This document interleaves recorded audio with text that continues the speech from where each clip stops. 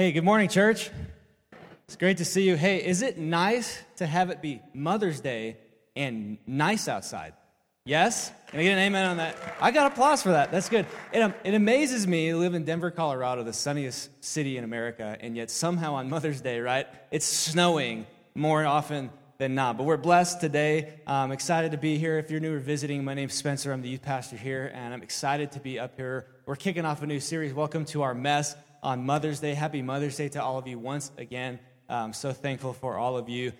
May is a month filled with family events, as many of us know, right? We've got today with Mother's Day. We've got graduations coming up next week or the week after, and then school's out soon, and then parents will remember quickly thereafter why the public school system was created in the first place, right?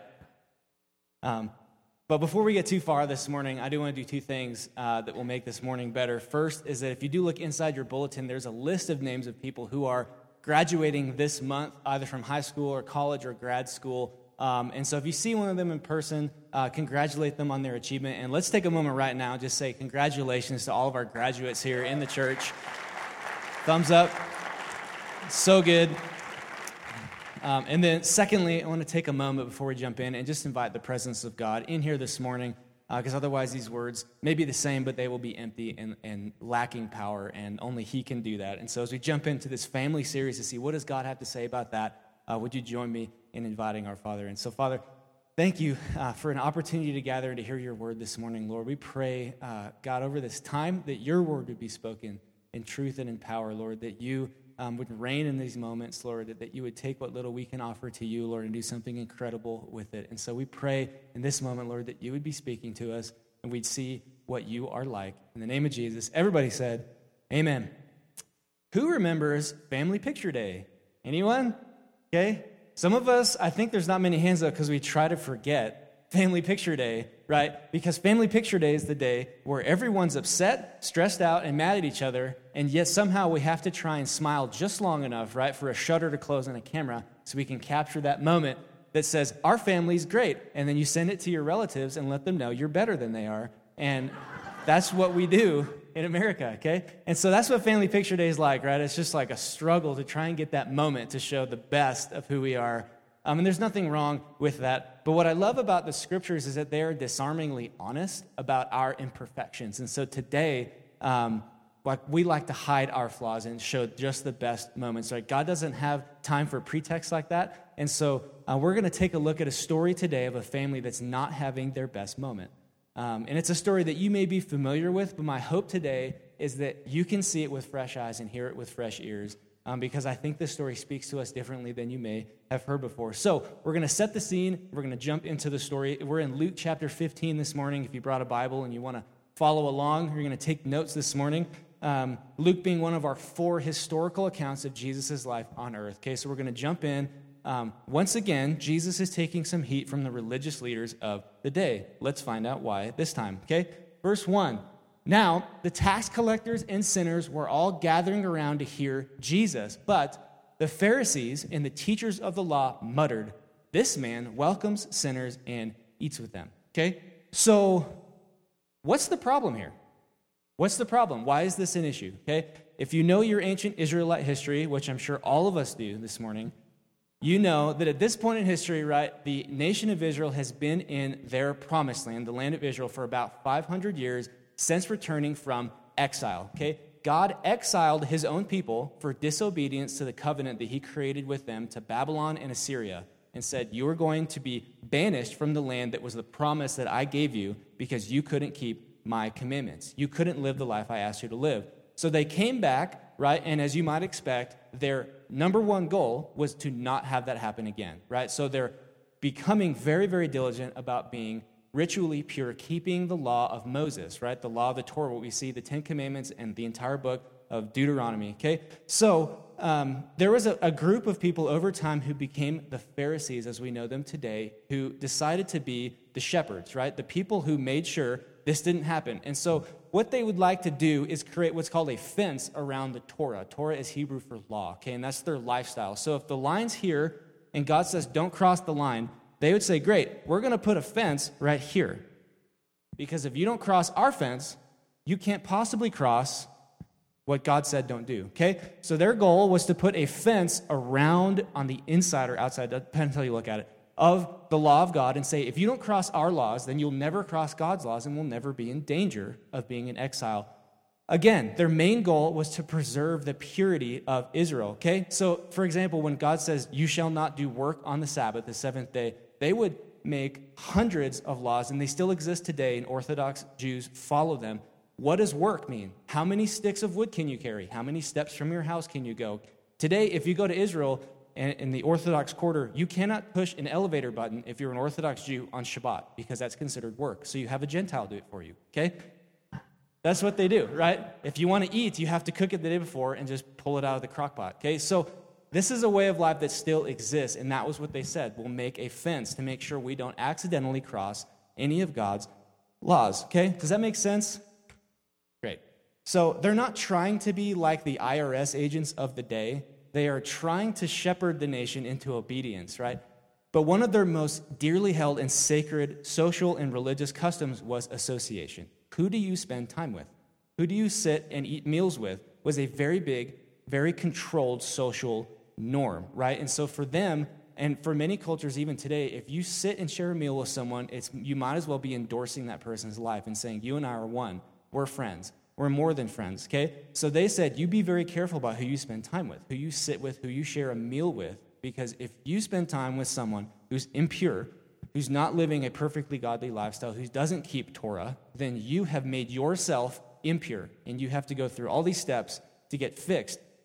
And so I say all that to say that Jesus is not even an ordinary Jew, right? Jesus is a rabbi. Jesus is a teacher. He's one of them. He's one of the leaders of this nation. And so they keep seeing Jesus doing what? Breaking the rules, right? He picks food on the Sabbath, which was considered work to them, and they got really mad. He's spending time with tax collectors and sinners, the actual IRS agents of the day, the tax collectors. No one liked them either, okay? Jesus is spending time, sorry if you work for the government, he's spending time with those people, and I think at first they thought maybe he's cornered and they bombarded him, or maybe he doesn't know better, but after a while I think they start to say, this guy's doing it on purpose. And that's a problem, right? This kind of behavior disqualifies you from being a teacher in Israel. And yet Jesus keeps doing it, and they don't understand why. And so now he's rocking the boat. He's rocking the religious system that they've put in place. Okay, but can you understand their position for a moment? Put yourself in their shoes. Jesus is coming in and kicking down your fence. That's not what good neighbors do usually, right? And so they're very upset, and he's a threat now to the fact that they don't want to go back into exile. And that Jesus is coming in and kicking their fence over, and they don't get it. So how does Jesus answer this challenge? Well, like usual, he tells a story, okay? And this story is about a family. He actually tells three all in a row, and they all have the same point, but we're only going to look at the third one today. We're going to pick it up in verse 11. I'm going to do my best to go through the story fairly quickly so that we can spend time seeing what does it actually mean. So let's pick up the story in verse 11. Jesus continued, there was a man who had two sons. There's a family of at least three people. The younger one said to his father, Father, give me my share of the estate. So he divided his property between them, the two brothers. Not long after that, the younger son got together all he had, set off for a distant country, and there squandered his wealth in wild living. After he had spent everything, there was a severe famine in the whole country, and he began to be in need. So he went and hired himself out to a citizen of that country who sent him to his field to feed pigs. He longed to fill his stomach with the pods that the pigs were eating, but no one gave him anything. When he came to his senses, he said, how many of my father's hired servants have food to spare, and here I am starving to death? I will set out and go back to my father and say to him, Father, I have sinned against heaven and against you. I am no longer worthy to be called your son. Make me like one of your hired servants. Now, it's hard for us today to understand all of the cultural implications of what's going on, but I want to draw our attention to a few things. First, asking for your inheritance before your father passed was unbelievably offensive. This is what was passed down to you as a legacy, right? There weren't banks in the ancient world, but you had land, your family's land. And that was passed down to you and your siblings as an inheritance. And so going up to your father who's alive and saying, I want my inheritance now, is like saying, Dad, you're nothing but money to me, and I want it now. I don't want to wait for you to die. You might as well be dead to me now. Okay? So not a nice thing to say to dad. But what's obligated to do that? In fact, normally that would have been, like, he could have just shamed his son and said, like, how dare you ask this of me? And yet he goes along with it. He says, sure, here's everything. Here's everything that I would have given you upon my passing. And so we start to see, right, that there's some development in these characters. They're starting to separate a little bit. So because of his foolishness, his son loses everything, and he's reduced to eating pig food on a farm. Please don't miss the irony here. This is a Jewish son working with pigs, eating pig food, okay? There's literally nothing lower on the totem pole that could have been imagined by Jesus' audience than having to work with pigs and eat their food, right? Because of kosher laws, that was an unclean animal, right? So he's like, the destitution of this young man is remarkable at this point in the story. So he decides returning to his father, facing the shame that he brought on himself, is his best option on a list of very bad options, okay? So it's here that the story starts to take its first surprising turn. So let's pick it up and read from verse 20. So the son got up and he went to his father. But while he was still a long way off, his father saw him and was filled with compassion for him. He ran to his son, threw his arms around him, and kissed him. The son said, Father, like he rehearsed, I have sinned against heaven and against you. I am no longer worthy to be called your son. But the father said to his servants, he doesn't even acknowledge what his son said. He said, quick, bring the best robe and put it on him. Put a ring on his finger, sandals on his feet. Bring the fattened calf and kill it. Let's have a feast and celebrate. For this son of mine was dead and is alive again. He was lost and is found. So they began to celebrate. This is an incredible picture of love, is it not? It's hard for us to put into words what kind of extravagant love the father is showing to his son in this moment, right? This is an honor-shame culture. We don't have that in America as much anymore, but think about junior high school, right? Perception is everything, and your past determines your future, and what other people say about you is all that matters. And so in this culture, right, the son has shamed his family, himself and his father and his brother. He's brought shame on the family name. And when he comes back, right, not only does the father embrace him, the father runs to him to embrace him and welcome him back. Instead of shaming and saying, you're not my son, don't ever come near me again, he embraces him and basically throws off the dignity that he had to embrace his son to come back to him. I mean, the fact that he runs in that culture would have not been very dignified for a man in his stature, right? It's like imagining the Pope sprinting after someone because he's so excited to see them, right? I mean, Pope Francis is great. I don't think swiftness of foot is his spiritual gift, but you get the point, okay? It's not something that was fitting or expected. But the father runs to embrace the son, and he rejects his attempt to come back as anything less than a son. And it's here that I think we start to see that the story, there's a story behind the story, and that story is the story of us and our Father. You see, Jesus is pretty unrelenting when it comes to his picture of us without him. And we are really good as humans, and especially good as Americans, at looking good, putting on appearances, making sure we look fresh. It's often very difficult, especially from a distance, to really see what's going on in someone's life. And honestly, I think the person we spend the most time convincing that we're fine is us, right? Talking to myself, we're fine, I'm fine. And Jesus is not so nice about things, right? And whether it's manifested itself on the outside or not, apart from him, Jesus looks at all of us as he looks at this younger son. Dirty, poor, ashamed, regretful, foolish. I mean, the list goes on. And that would be exceptionally bad news if that's where the story stopped. But it's not, because this story and God's story is always a story of redemption. This story, like many others that Jesus told, is a snapshot of what the gospel of Jesus Christ is all about. And no matter how far you are from the Father, right, and every single one of us, because of sin, is born separated from the Father. If you come to him seeking forgiveness, it will be extended to you, period. That is the gospel message. If you come to the Father seeking and asking for forgiveness, it will be given to you. No qualifications.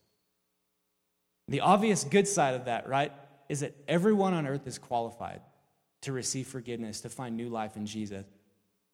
And the underside, and the challenging part of that side, is that anyone can come and find forgiveness in Jesus, no questions asked. You notice that in the story, the Father embraces the Son, and the Father asks nothing of him in order to restore him to the family.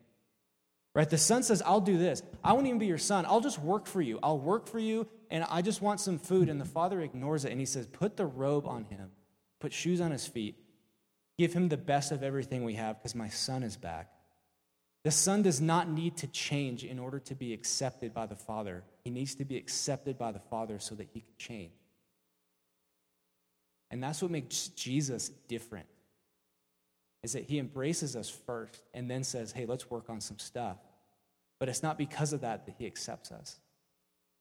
And that's also what makes the rest of this story more interesting as we continue.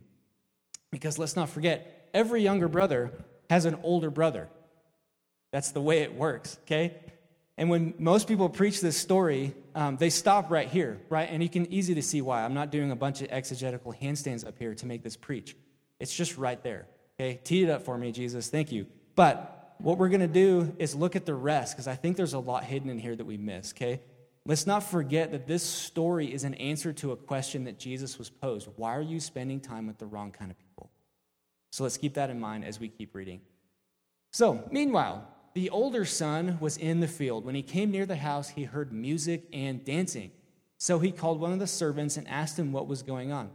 Your brother has come home, he replied, and your father has killed the fattened calf because he has him back safe and sound. The older brother became angry and refused to go in. So his father went out and pleaded with him. But he answered his father, look, all these years I've been slaving for you and never disobeyed your orders, yet you never gave me even a young goat so I could celebrate with my friends. How many of us have said that in here? Just kidding. But when this son of yours who has squandered your property with prostitutes comes home, you kill the fattened calf for him. My son, the father said, you are always with me, and everything I have is yours. But we had to celebrate and be glad because this brother of yours was dead and is alive again. He was lost and is found. One time, years ago, I was at a Chick-fil-A grand opening event, okay? Can I get an amen for Chick-fil-A, the Christian chicken in this place, okay? Basically, if they open a new franchise and you show up and you camp in the parking lot and you're the first 100 people there, they'll give you a year's worth of free Chick-fil-A. It's amazing.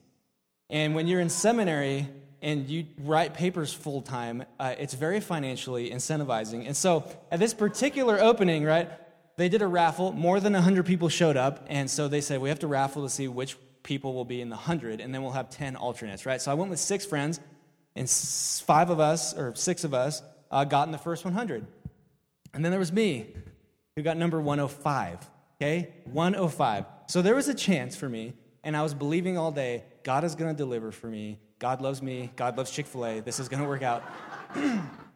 And so I play along, and I stay there 24 hours in the parking lot. And the next morning, when they're handing out grand prizes, right, they go down, they're getting to 99, 100, and because if people quit or they disqualified or whatever, then people slide up in line. So they're like, here you go, number 100, 101, congratulations, 102, congratulations, 103, congratulations, 104, congratulations. I got a miniature stuffed cow, but I was the first loser, okay? And if any of you have ever been in a position like that, you know it's pretty hard to be happy for anybody else in that moment, right? All I can think about is me, right? Never mind that I'd won this twice before, or that most of my friends were going to share with me, right? I decided that I was entitled to that prize, and so everything in me was similar to the older brother. What about me? What about me? That's not fair, right? The older brother in this story is not happy at all that his brother has returned. He's not happy at all that there's a party and he's invited to it. That would make most of us happy. He's not happy. He's offended because someone else is getting what he thinks he deserved. He tells the father, I have never abandoned you. I've never stolen your money. I've never wrecked your name. I haven't even been a normal teenager and just not shown up to work sometimes. I've worked hard for you. And yet I've never had a party. And this undeserving failure of a son of yours, right? He says son of yours, not brother of mine. gets the entire savings account spent on him and his party. Can you feel what he's feeling in this moment, right? Can you identify why he's upset? A sense of injustice and impropriety, that things are happening backwards from how they should be. But what if I were to tell you that the older brother in this story is not just wrong, but that he's just as far from his father as the younger brother? In fact, he believes quite strongly that his brother doesn't just deserve to not be honored, he deserves that he does. His words show the condition of his heart, and the condition of his heart is entitlement. Entitlement. And this attitude of entitlement and self-focus is not just wrong, but it's sinful. And it exposes the fact that this brother is just as far from the father as his younger brother is, because he does not know what the father is like. The father gives a simple response, which I'll paraphrase this way: your true reward, son, is living with me. And your brother returning home is the most important thing we can celebrate. Why don't you come and join us? You may notice that that's how the story ends. That's just it. Jesus ends the story right there. Come and join us, and then period. It doesn't have an ending. Why is that?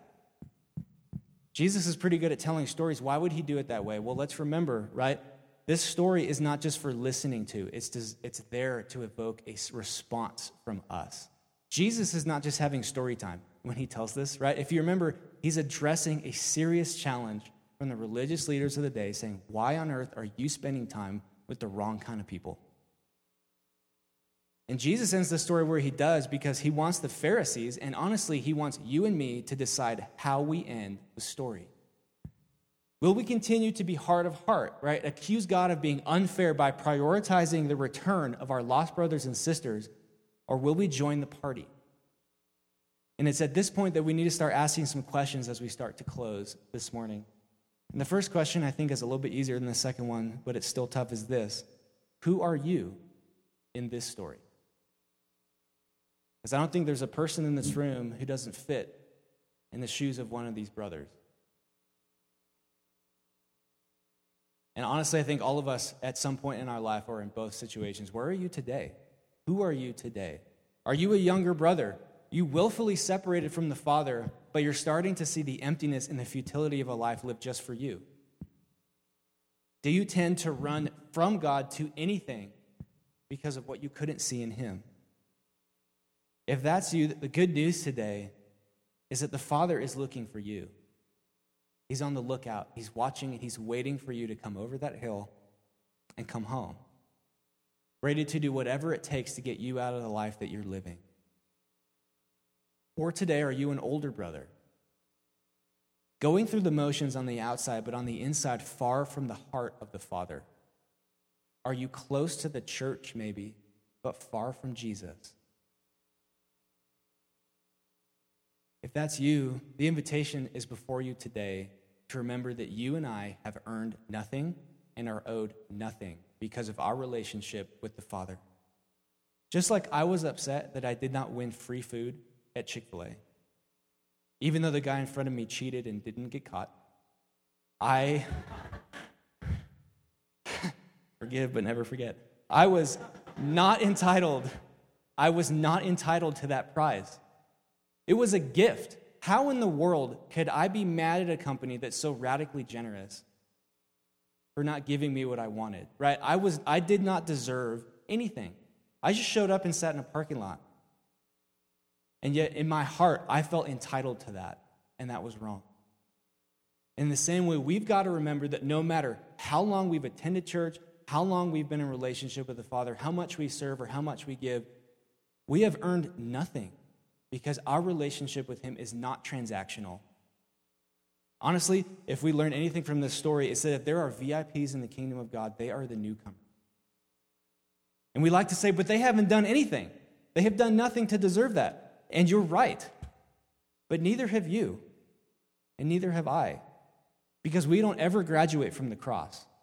We don't ever graduate from the place of standing at the foot of the cross and needing with everything in us to be forgiven by Jesus' blood. We are always utterly unworthy recipients of God's grace. We never move past that. We never graduate from that. The Father still says to us, you and I are always together, and everything I have is yours. And if that doesn't make our hearts rejoice, then I think we have to get real this morning and say, my heart is not in line with the Father's.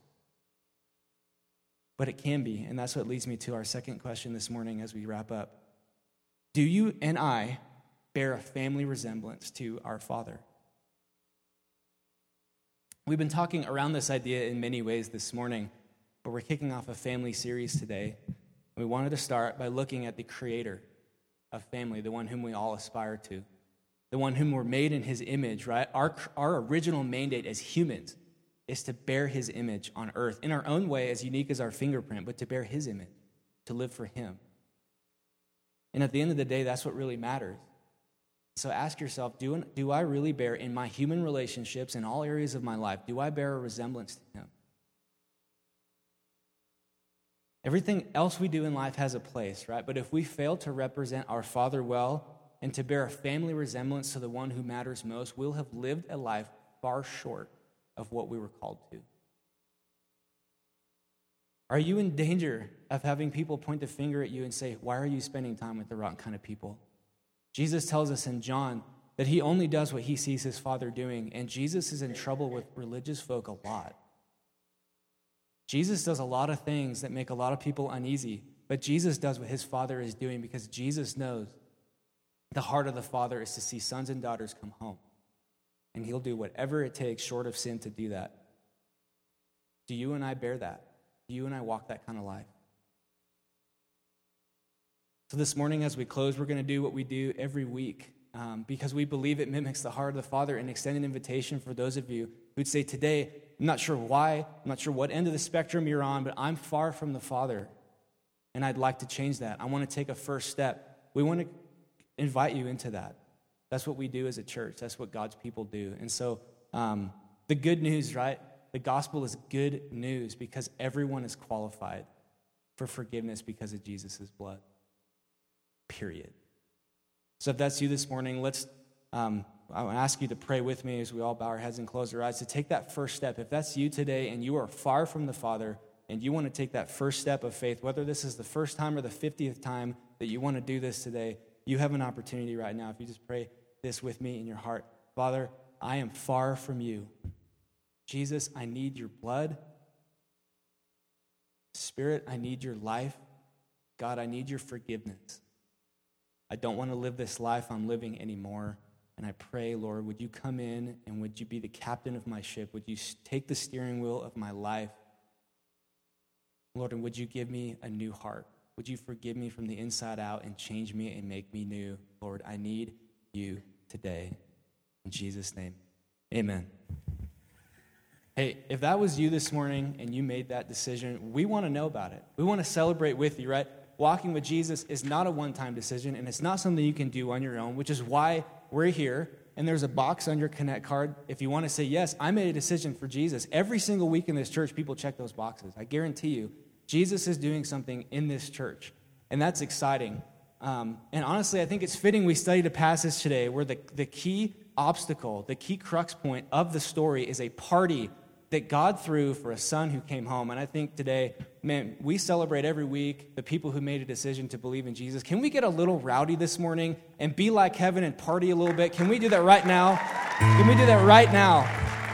Jesus says right before this that heaven throws a party every time someone comes home. And that's what we're celebrating, and that's what it's like to start bearing a family image of our Father. Family resemblance is that we party with people who come home.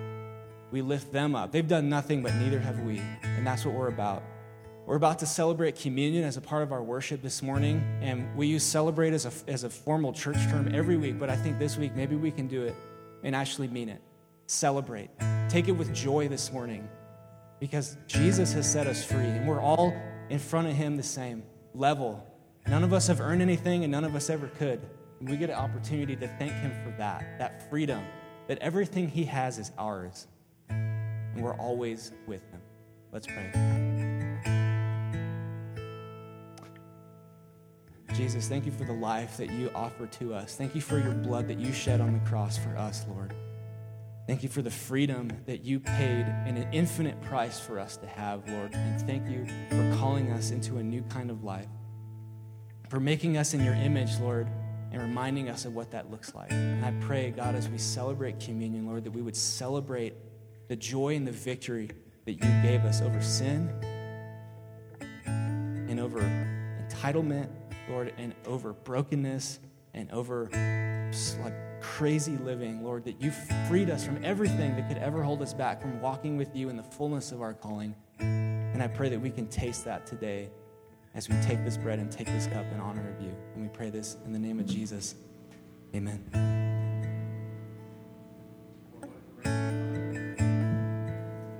What a great reminder of the gift that was extended to us, that we did absolutely nothing to earn or even deserve.